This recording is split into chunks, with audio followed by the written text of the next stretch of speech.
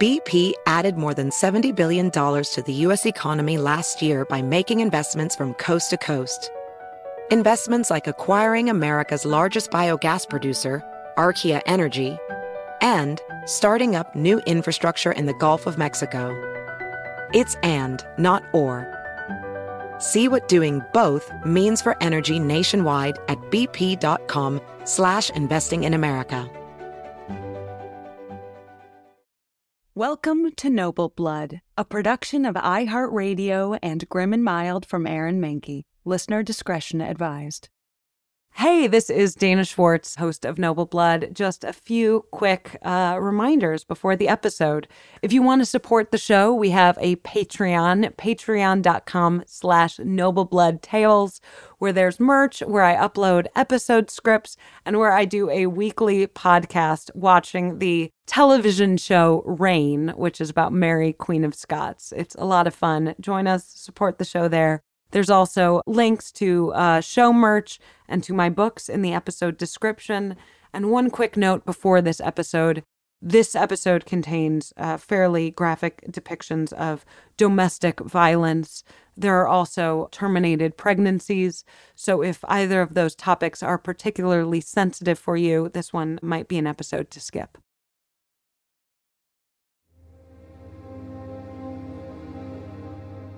In April 1776, Mary Eleanor Bowes received a letter from her husband, Earl John Strathmore.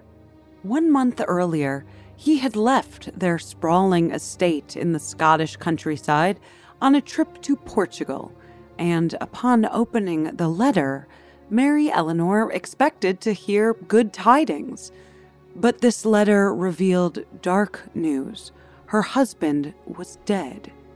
He had died of tuberculosis, and this letter contained his final words to his now widow. While you might be expecting something vague or sweet, his letter instead revealed how contentious and challenging their marriage had become. The Earl of Strathmore wrote, quote, "As this is not intended for your perusal till I am dead, I hope you will pay a little more attention to it than you ever did to anything I said to you while alive. I freely forgive you all your liberties and follies, however fatal they have been to me, as being thoroughly persuaded they were not the produce of your own mind, but the suggestions of some vile, interested monster." Back in the early days of their courtship, the Earl of Strathmore had been tall and elegant, nicknamed, quote, "the beautiful Lord Strathmore," with a dignified, if standoffish, air. Meanwhile, Mary Eleanor had been just 16 years old, and well known for being one of the richest heiresses in the country, if not all of Europe. She had no shortage of suitors, but the beautiful Lord Strathmore caught her eye. She, like many 16-year-old girls, couldn't help but be drawn to someone so handsome and also mysterious and aloof. Her family had some reservations about the match, since the Strathmore family had accumulated a number of debts over the decades, which would potentially even put Mary Eleanor's fortune in jeopardy. Still, Mary Eleanor was charmed by the Earl of Strathmore and a little excited to rebel against her family's expectations. She told her mother that she would marry either the Earl of Strathmore or no one at all. Her family reluctantly accepted, and Mary Eleanor married him in 1769. But if there ever had been a honeymoon period after the wedding, it was over quickly. The next 7 years of marriage were cold and unromantic. The Earl of Strathmore gambled, drank, and cheated on his wife, contracting syphilis along the way, all while Mary Eleanor attended to their 5 children and their vast estate. Mary Eleanor prided herself on her loyalty to her husband in spite of his dalliances, but by 1776, she was fed up with it and initiated an affair of her own. She met a man named George Gray, who, from their very first meeting, paid her near constant attention, which was a welcome far cry from her distant husband. Though resentment mounted in the marriage and indiscretions piled up, divorce was difficult and highly uncommon, and could have destroyed both of their reputations. So the marriage only ended when the Earl died at the age of 38 in 1776. But the Earl's final letter complicated Mary Eleanor's justified feelings of freedom and relief once her husband was gone. Even though in the letter he dismissed her ambitions to write as futile and accused her of being prejudiced against him and his family for their debts, he said he was holding back his true feelings, writing that he wasn't, quote, tempted to say an ill-natured thing for the sake of sporting a bon mot. Instead, in his final letter, the Earl of Strathmore wanted to give his wife some advice. From beyond the grave, the Earl cautioned Mary Eleanor to choose her next partner wisely, writing, quote, a dead man can have no interest to mislead. A living man may. Those words would unfortunately prove prophetic. Unlike many women trapped in loveless marriages, Mary Eleanor had been given a second chance at a new life, relatively young, giving her plenty of time to potentially find a new husband who might share her interests and respect her intelligence. After all, as the richest woman in Britain, she could pretty much have any man she wanted. Even the reckless gambling habits of her late husband hadn't put a dent in her vast coal fortune. She was the heir to somewhere between 600,000 and 1,040,000 pounds. But money cannot save you from bad judgment, and unfortunately, as Mary Eleanor's late husband predicted, she would ultimately be faced with a man with every intent to mislead her. I'm Dana Schwartz, and this is Noble Blood. Mary Eleanor barely set aside time to mourn her late husband before launching into enjoying her new single life. Although her newly single life was not quite as single as she let on, she already had a lover, George Gray, who she had started seeing when her husband was still very much alive. Unlike the late Earl of Strathmore, Gray was a devoted, attentive lover, visiting Mary Eleanor every day and sitting at her bedside every evening. Even though she entertained his affections and did have a sexual relationship with him, Mary Eleanor seemed to put Gray in the 18th century equivalent of the friend zone, saying that she felt nothing for him, quote, that exceeded friendship. As a wealthy single woman, Mary Eleanor was also free to pursue her intellectual interests unencumbered. Mary Eleanor's late husband had resented her intellect and viewed her interests as fruitless dalliances, distracting her from her true task of tending to the household and caring for their young children. Her husband had been particularly dismissive of her interest in botany. Mary Eleanor was one of few women working as a botanist in Britain at the time. A colleague described her as, quote, the most intelligent female botanist of the age, and she built hothouses and gardens across her vast estates, where she cultivated exotic plants from around the world. But the late Earl of Strathmore thought that plant pollination was too sexually suggestive for a woman's delicate sensibilities. After her husband's death, she supplemented her solo botanical study by hosting salons.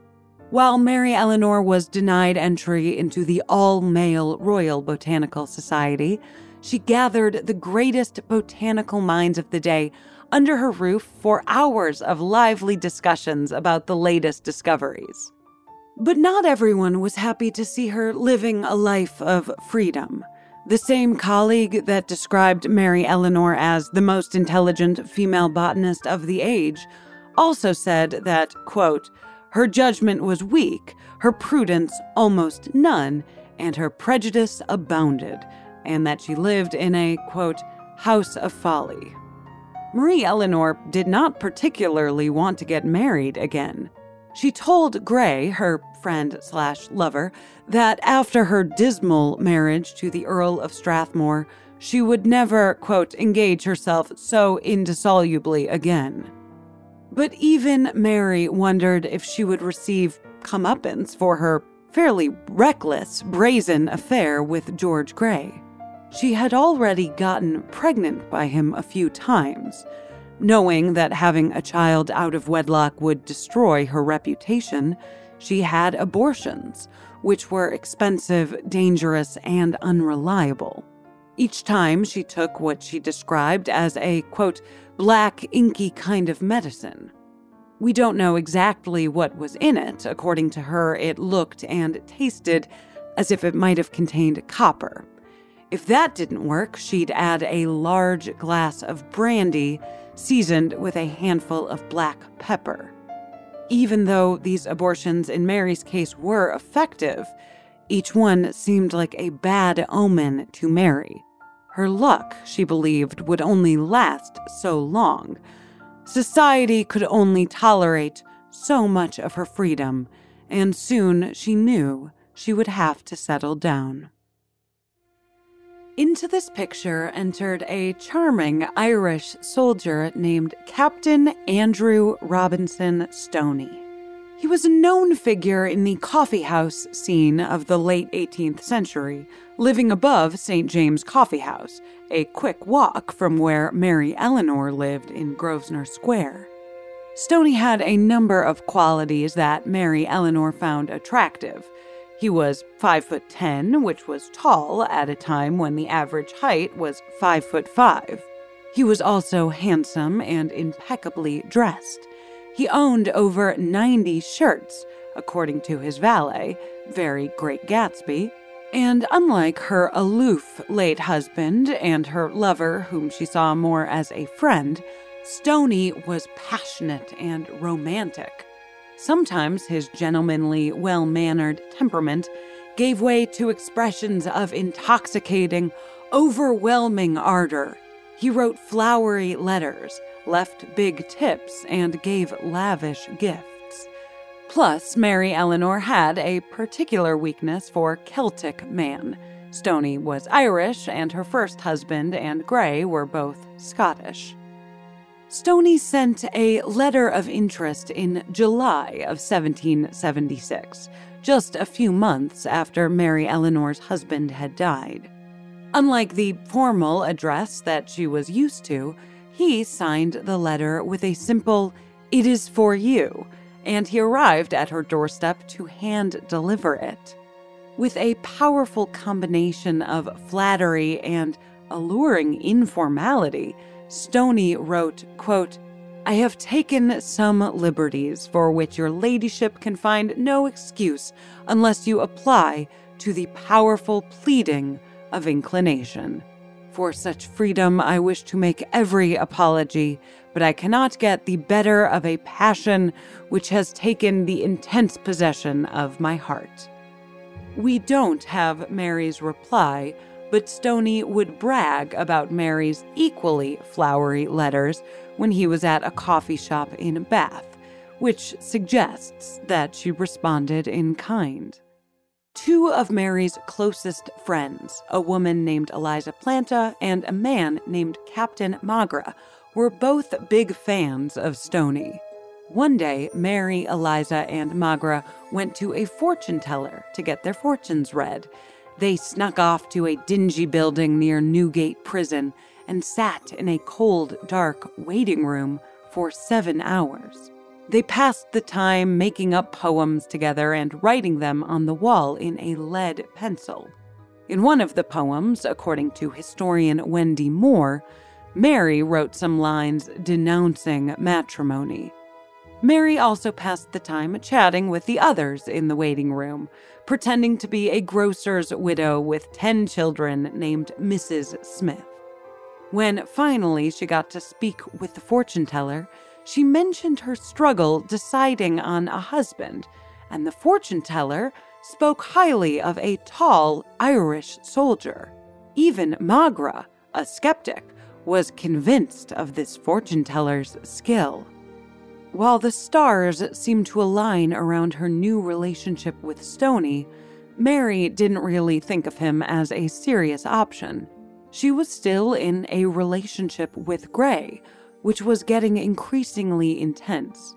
She had gotten pregnant yet again, but this time her abortion wasn't working. Seeing that she had no choice but to get married, Mary proposed to Gray, which at the time was considered legally binding. They had even exchanged rings at St. Paul's Cathedral one night, as Mary Eleanor promised to marry none but him. Meanwhile, Mary Eleanor was getting smeared in the press, putting extra pressure on her engagement. As the richest and most eligible heiress in Britain, she was a known tabloid figure, and she was very familiar with laughing off articles about her libertine lifestyle. But her feelings were genuinely hurt when an anonymous article, signed from a conscious stinger, appeared in the Morning Post on December 12, 1776. The letter accused her of insulting her late husband's memory with her affairs, accused her of cheating on her husband while he was still alive, and abandoning her children. A response appeared in the next issue, defending Mary's reputation.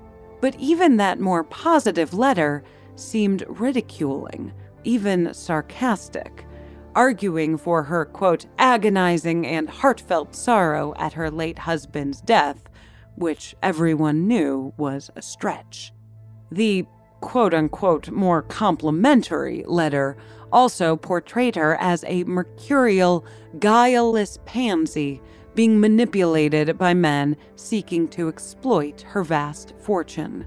Throughout December and January, these anonymous letters went back and forth, alternately condemning Mary for being a cunning seductress and bad mother, and then shooting down those accusations with a defense that Mary Eleanor was merely an innocent fool. The court of public opinion seemed to be closing in on her, a fear only exacerbated by her pregnancy. Stoney was incensed by these letters in the newspaper. He approached the editor of the Morning Post, Reverend Henry Bate, demanding to know who besmirched Mary Eleanor's reputation. Bate replied that the letters were anonymous, so he didn't know the authors. Unsatisfied with that response, Stoney challenged Bate to a duel to defend Mary Eleanor's honor. Stoney and Bate met at a Delphi tavern one night, which was a bit atypical, as duels were typically conducted at dawn and in more private locations than bustling city taverns. But the shadowy locale spoke to Stoney's sense of urgency.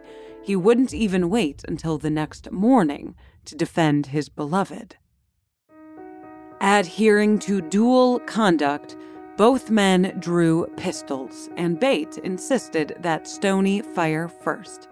Stoney missed, shooting Bate's hat, and Bate missed too, the bullet merely tearing Stoney's coat.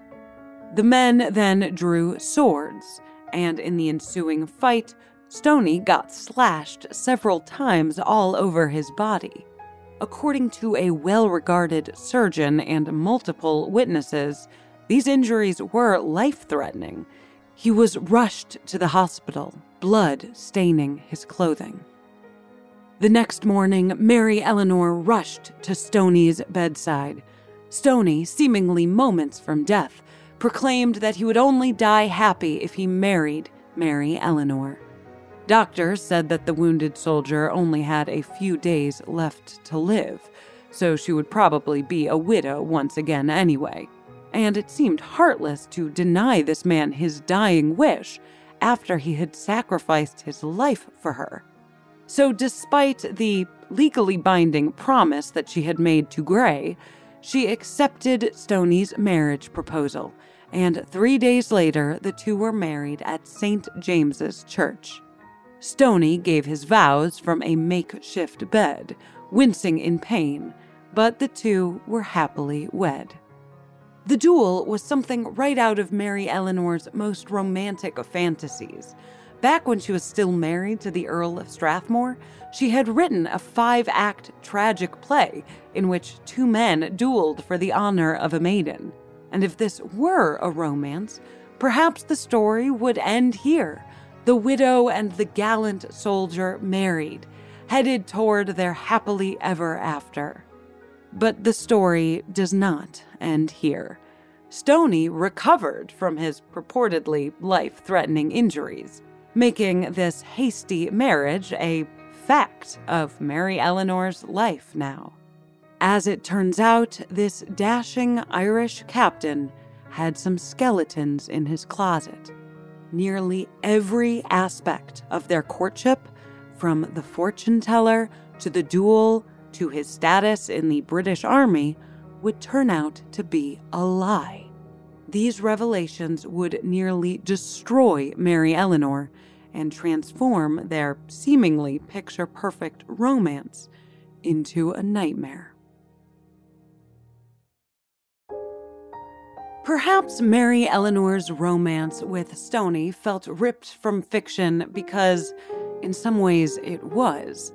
The Captain Andrew Robinson Stoney that Mary Eleanor fell in love with was almost a complete fabrication from the beginning, starting with the captain part. It turned out that Stoney was not a captain. He was barely even in the British Army. In November 1764, when Stoney was 17, his uncle secured him a position as an ensign, the lowest rank of officer, as a favor to Stoney's father, who was looking to instill in his son some much-needed discipline. Stoney was fired the following year for flouting rules, gambling, sleeping around, and erupting in anger. As another favor, he was allowed to rejoin the army in 1767, where he was stationed in Newcastle. But he managed to avoid ever going into battle by courting the affections of Hannah Newton, an heiress with a vast coal fortune, and securing her hand in marriage. Once married, he quit the army and spent his days gambling, shopping, and cavorting with his various military buddies. The only commitment he seemed to pursue with any consistency was making his new wife Hannah's life a living hell. While Hannah's own voice is lost in the historical record, none of her letters or writings survive. Witnesses' accounts fill in some of the harrowing details of how Stoney treated her. Once he locked Hannah in a cupboard in just her underwear and kept her there for 3 days, giving her 1 egg a day for sustenance. Another account recalls him throwing her down the stairs. His justification for his abuse was that Hannah had not yet given him an heir, which he needed in order to have complete control over Hannah's fortune, as that would legally allow him to maintain his rights to the Newton estate through his own lifetime, regardless of what happened to Hannah. But she continued to have miscarriages and stillborns throughout their marriage as her own health failed, likely compounded by Stoney's abuse. She died March 1776 during childbirth, and the baby died alongside her. After Hannah's death, rumors about Stoney's violence towards his wife abounded. A letter from a colleague in Newcastle alleged that he had shortened her days, while an anonymous pamphlet, published in 1777, argued that he should be tried for murder. Stoney had only just collected the £5,000 Hannah left him in her will before he headed off to London in search of another wealthy bride. Luckily for him, Mary Eleanor Bowes, the wealthiest woman in Britain, had recently become a widow. It wouldn't be easy for Stoney to win Mary Eleanor's heart. It seemed an impossible feat for an unknown soldier saddled with rumors of violence against his first wife, especially since Mary Eleanor was already involved with George Grey. But those obstacles only made Stoney even more determined to seduce and destroy Mary Eleanor. After making his way to London, Stoney's first challenge was embedding himself in Mary Eleanor's social circle. He knew Captain Perkins Magra, one of Mary Eleanor's closest friends, as an old pal from the army, and Stoney recruited him as an ally in his plot to win Mary's heart. Magra served as Stoney's wingman through the process, picking up a dashing scarlet uniform and frock suit for Stoney to wear, and introducing Stoney to Mary Eleanor's governess, Eliza Planta. Stoney plied Planta with flattery and bribes, and she even became his lover, in addition to his spy in the Bowes household. Eliza would report back to Stoney about Mary's vulnerabilities and interests so that Stoney could woo her. From Eliza, Stoney learned about Mary Eleanor's beloved cats and favorite daughters, both of which he was careful to praise. In one letter, Stoney even wished he were one of Mary Eleanor's cats so that he could, quote, be stroked and caressed by her. Stoney made sure Eliza Planta and Captain Magra talked him up to Mary Eleanor and dispelled any unfortunate rumors about his relationship with his late ex-wife.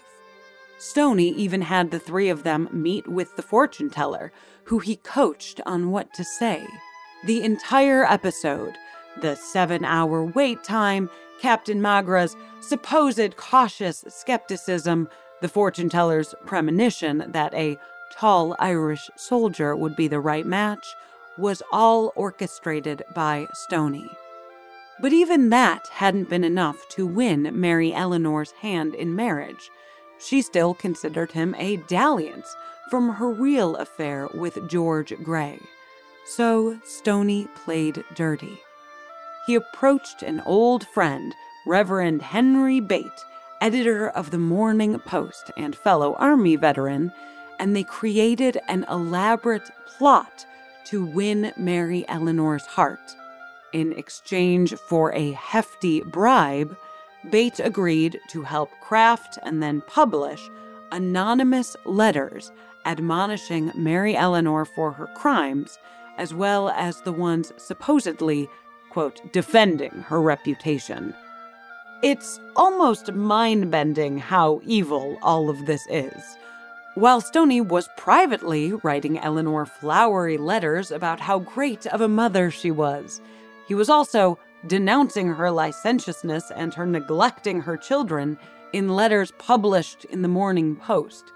The letters he published that defended her were in some ways even worse.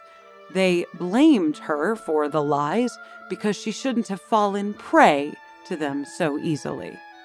And he was doing all of this by bribing the press and bribing Mary Eleanor's closest confidants with money he had claimed from his wife's death, which itself was likely in part a result of his abuse. In early 1777, Stoney and Bate set the final steps of their plan in motion. They decided to stage a fake duel for Mary Eleanor's honor to appeal to her romantic sensibilities. They went to the Adelphi one night and bribed 3 witnesses, including a doctor, to attest to the brutality of the duel and the severity of Stoney's injuries. Stoney gave himself a few fake cuts to complete the illusion, and he painted his face white so he seemed like he was in dire condition. A large bloodstain on Stoney's waistcoat might have been faked with pig's blood. He dramatically collapsed into a chair as medics placed smelling salts under his nose to resuscitate him. He fainted 2 more times in case the first fainting spell wasn't convincing enough. When Mary came to visit him the next morning at his sickbed, he delivered a flowery speech, pausing to wince in fake pain as he begged for Mary Eleanor's hand in marriage. His ploy worked. They were married just 3 days later. After Stoney made a miraculous recovery from his supposedly life-threatening injuries, people had some suspicions about whether the duel had actually happened. George Gray, Mary Eleanor's spurned lover and whose child Mary Eleanor was currently pregnant with, had particular reservations. At first, he believed the story. He was actually the first one to visit Stoney in bed after the duel, and Gray thanked him for his bravery in defending Mary Eleanor's honor. After Gray realized that his bride and fortune were stolen out from under him, he began to voice his doubts. But his qualms were dismissed as the protests of a sore loser. A few months later, the newly married Mary Eleanor stumbled on a curious letter sitting out on a table, addressed to Stoney from Reverend Henry Bate. Bate was complaining in the letter to Stoney that he hadn't been paid yet, and he was threatening him with a real duel, or he would publicly expose the entire scheme. With that, Mary Eleanor realized that she had been duped. Her fairy tale romance with Andrew Robinson Stoney was nothing more than a fabrication at her expense. But this was only the first stage of Stoney's plan, and now he was moving on to the second. He would ruin Mary Eleanor's life and take control of her fortune, exactly as he had done with his first wife, Hannah Brown. On the first anniversary of their wedding, January 17th, 1778, Andrew Robinson Stoney told Mary Eleanor that he intended to make every day of her life more miserable than the last. Over the previous year, he had already been making good on that promise. Pretty much immediately following their wedding, Mary Eleanor saw her lover transform from a passionate, devoted gentleman into an exacting, hot-headed tyrant. Stoney began his marital reign of terror by taking control of every aspect of Mary Eleanor's existence. He forbade her from speaking any language other than English, even though Mary was multilingual. If she put on a bonnet he disliked, he would rip it off her head and cut it to shreds. He ordered a carriage to trail her wherever she went, and a valet to report back to him on whatever she did. He read all of the letters she received as well as her responses. Planned outings were canceled at the last minute if Stoney disliked Mary's outfit. Visitors to the house were turned away unless he approved. She was forbidden from visiting her gardens and hothouses, fully separated from her passion for botany.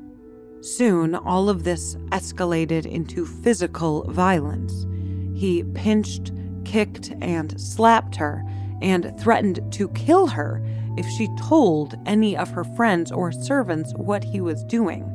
Mary Eleanor was forced to blame herself for the many bruises, cuts, and black eyes that Stoney gave her, fabricating stories about running into doors or falling down the stairs.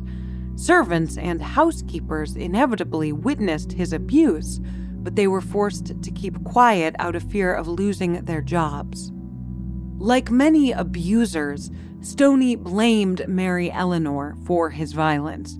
He was enraged by Mary Eleanor's pregnancy by Gray, and even more enraged at the fact that Mary had secretly signed a prenup a few days before she married Stoney that forbade him from accessing any of her fortune.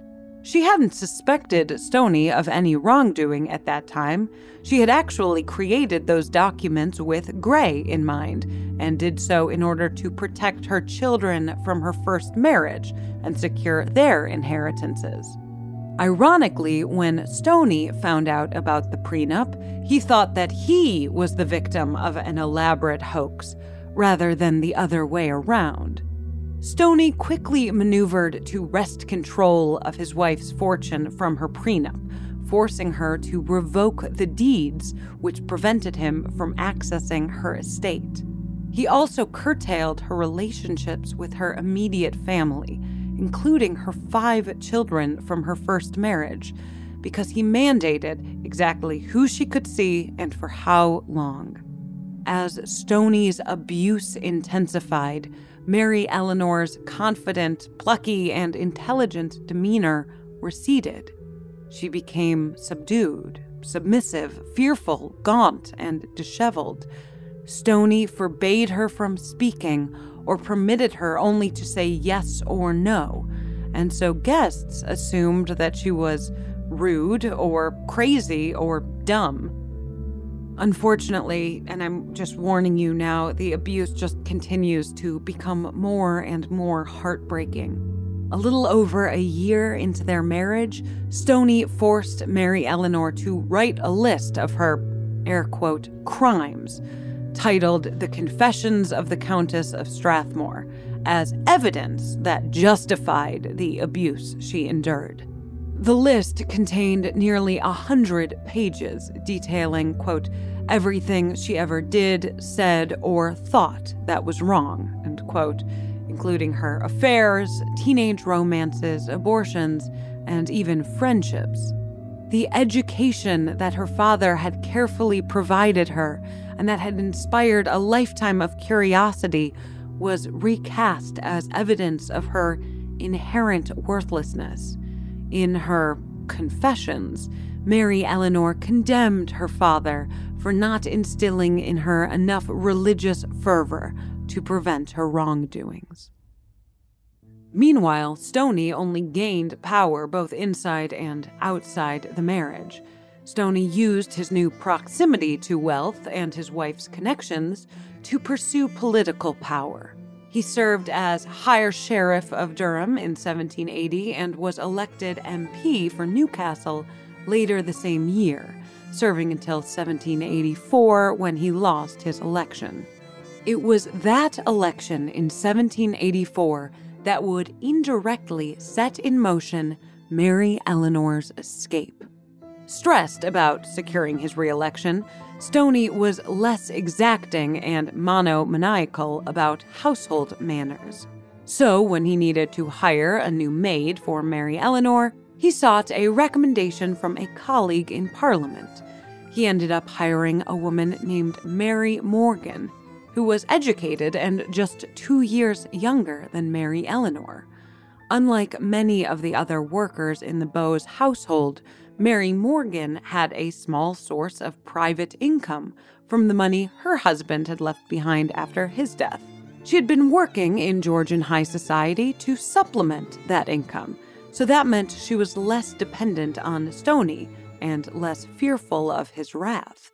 Shortly after she was hired, Mary Morgan accompanied Mary Eleanor on a trip to Paris, where she first became suspicious of her new mistress's husband.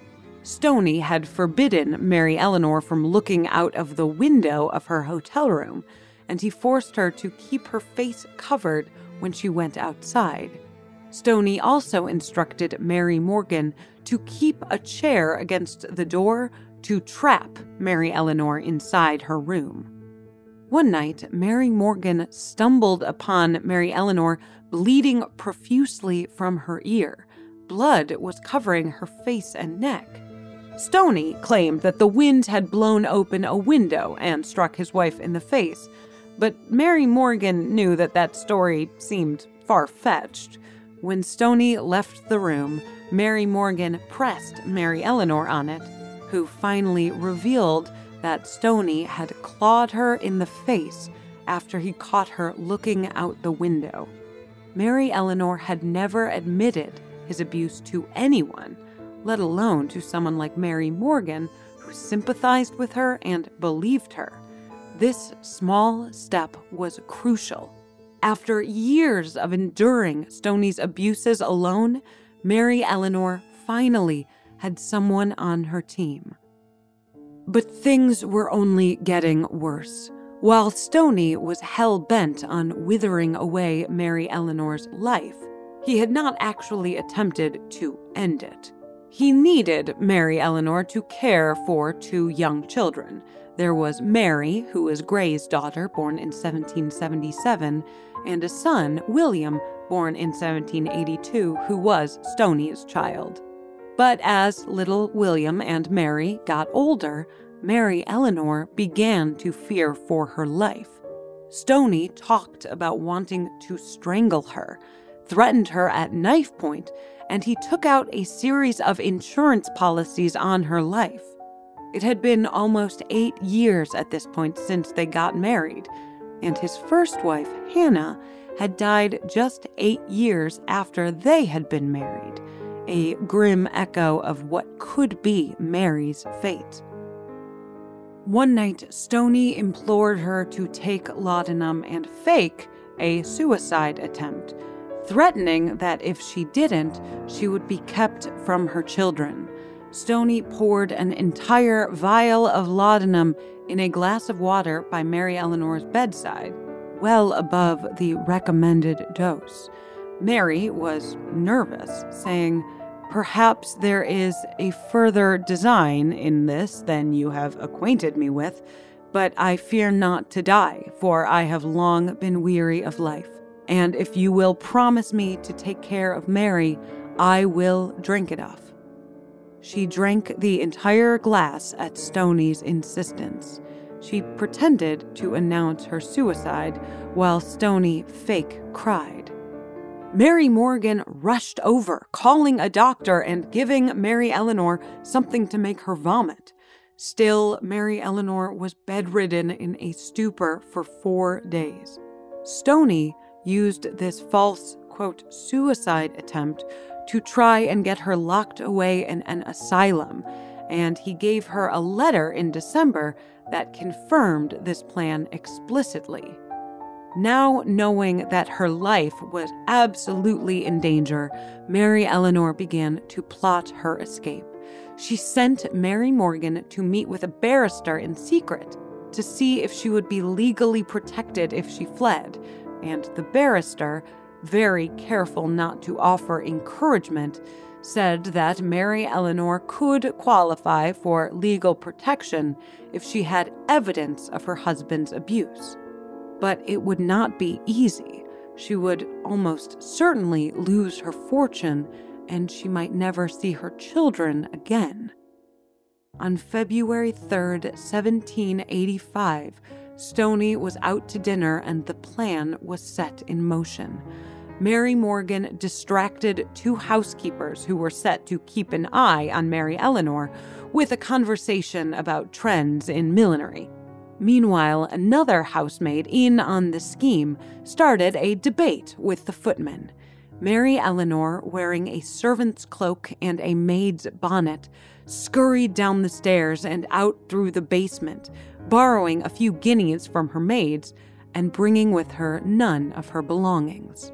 Accompanied by another maid, Anne, Mary Eleanor went north towards Oxford Street, waiting for a carriage that would take them away. But the moment they got into the getaway carriage, they saw another carriage heading their way, Stoney's carriage. The housekeepers, realizing that Mary Eleanor had escaped, had alerted Stoney, and he hurried to track Mary Eleanor down. His carriage passed by Mary Eleanor's, even getting within a few feet, but he did not notice her inside. With Stoney out of sight and no time to waste, Mary Eleanor and Anne rushed to the barrister, who consulted with her for 15 minutes to confirm her legal right to escape. Then Mary Eleanor snuck to a secret apartment hidden in an alleyway that Mary Morgan had secured for her. After 9 years of enduring harrowing, life-threatening abuse, Mary Eleanor was finally free. In a letter she left behind for Stoney, she wrote, quote, "Farewell, I forgive, but will never see you again. I can add no more, as you have long ceased to treat me in any respect as a wife or a friend." But even though Mary had escaped, she wasn't free. It was incredibly difficult to end a marriage in Georgian England. The only way to exit a marriage legally without one spouse dying was in an ecclesiastical court, a court run by the Church of England.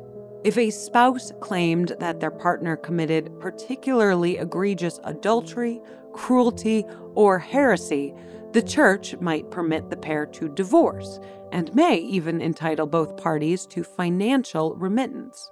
But this was an extremely long, difficult, and expensive process, particularly for women.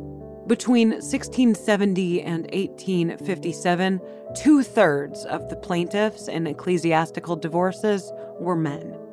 And even though Mary Eleanor had been born with nearly every advantage, beauty, wealth, education, smarts, and was raised to see herself as an equal of the men she interacted with, marriage had transferred that power to her husband.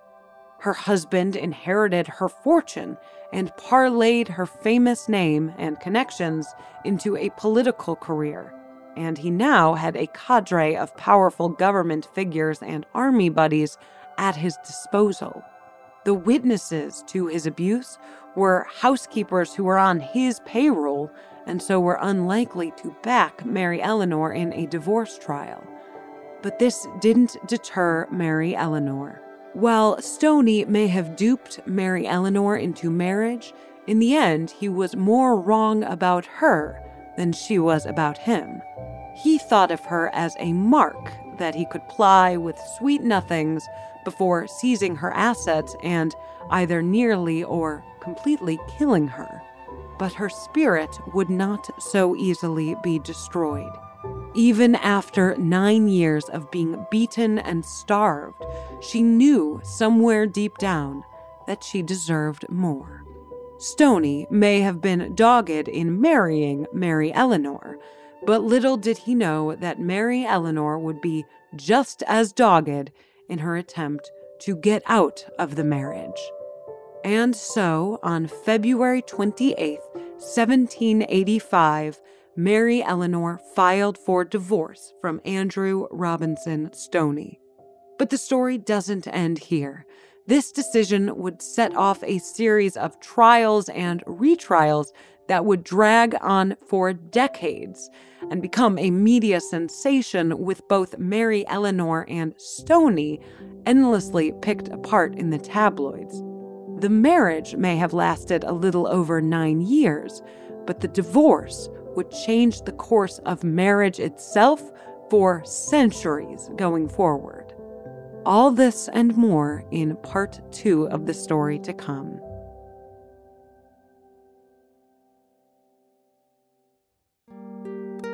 That's part 1 of the story of Mary Eleanor Bowes, but keep listening after a brief sponsor break to hear a little bit more about how Andrew Robinson Stoney inspired a novel and much later a film about his quest for Mary Eleanor's hand.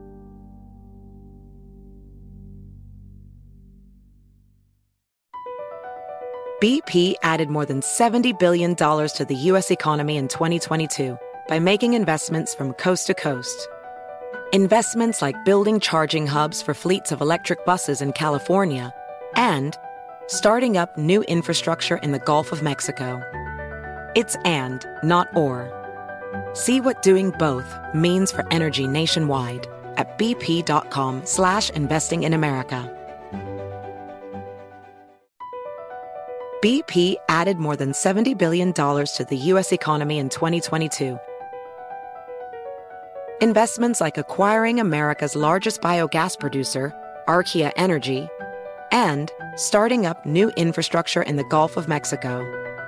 It's and, not or. See what doing both means for energy nationwide at bp.com/investing in America. In 1841, Mary Eleanor's grandson, John Bowes, welcomed a visitor to his home at Streatham Castle, a young writer named William Thackeray. While they hung out, Bowes told Thackeray the incredible story of how his grandmother, Mary Eleanor, had been trapped in this very castle 50 years earlier by her husband, who had duped her into a marriage under false pretenses. After the trip, Thackeray wrote to his publisher, "I have, in my trip to the country, found materials, or rather a character, for a story that I'm sure must be amusing." This story became a novel called The Luck of Barry Lyndon, published in October 1843 and serialized in Fraser's magazine throughout 1844. The book was revised several times, but it follows Barry Lyndon, who, like Andrew Robinson Stoney, was an Irish soldier who liked to drink, gamble, and sleep around before managing to dupe and seduce a wealthy heiress, Lady Lyndon. After Barry Lyndon mistreated her for several years, Lady Lyndon manages to extract herself from the marriage, and Barry Lyndon ultimately ends the novel in jail. While the novel reproduces the events around Andrew Stoney and Mary Eleanor's relationship pretty faithfully, Thackeray imagined a different past. Barry Lyndon, unlike Andrew Stoney, actually went into battle. Around 130 years later, the director Stanley Kubrick was looking for a new project. He had been working on a script about Napoleon that wasn't going anywhere. He thought about adapting Thackeray's Vanity Fair, but figured it might be too complicated to fit into a single feature, and so he turned to Barry Lyndon instead. While Kubrick's film is fairly faithful to the novel, the tone is extremely different. Thackeray's novel is a farce narrated unreliably by Barry himself, as he attempts to create a self-aggrandizing account of his schemes, abuses, and misdeeds. Meanwhile, the movie attempts to be more, quote, objective, as Kubrick puts in an interview around the time the film came out.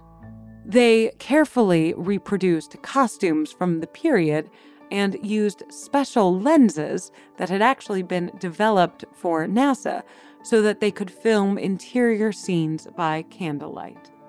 Thackeray called his novel The Luck of Barry Lyndon a novel without a hero, and Kubrick called his version of Barry Lyndon a film with, quote, neither a conventional hero nor a conventional villain. Barry Lyndon, while definitely not a hero, is a little bit more of a lovable rogue than the cruel, abusive, murderous Stoney. Sometimes fiction paints things in a more palatable hue. Barry Lyndon is the story made glossy by candlelight.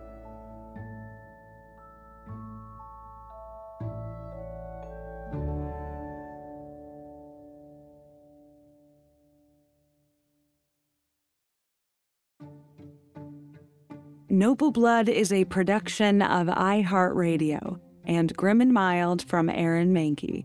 Noble Blood is created and hosted by me, Dana Schwartz, with additional writing and researching by Hannah Johnston, Hannah Zwick, Mira Hayward, Courtney Sender, and Lori Goodman.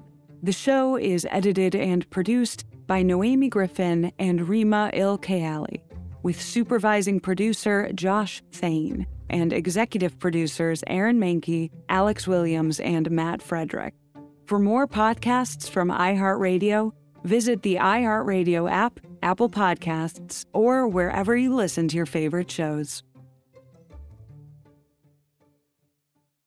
Infiniti presents a new chapter in luxury, the premiere of the all-new 2025 Infiniti QX80, live March 20th from the Edge at Hudson Yards in New York City, featuring a performance by John Batiste. The all-new 2025 Infiniti QX80 is an SUV designed to help every passenger feel just right. Be the first to see it March 20th at 7 p.m. Eastern, only on iHeartRadio's YouTube channel. Save the date at new-QX80.com. Don't miss it. 2025 QX80 coming this summer.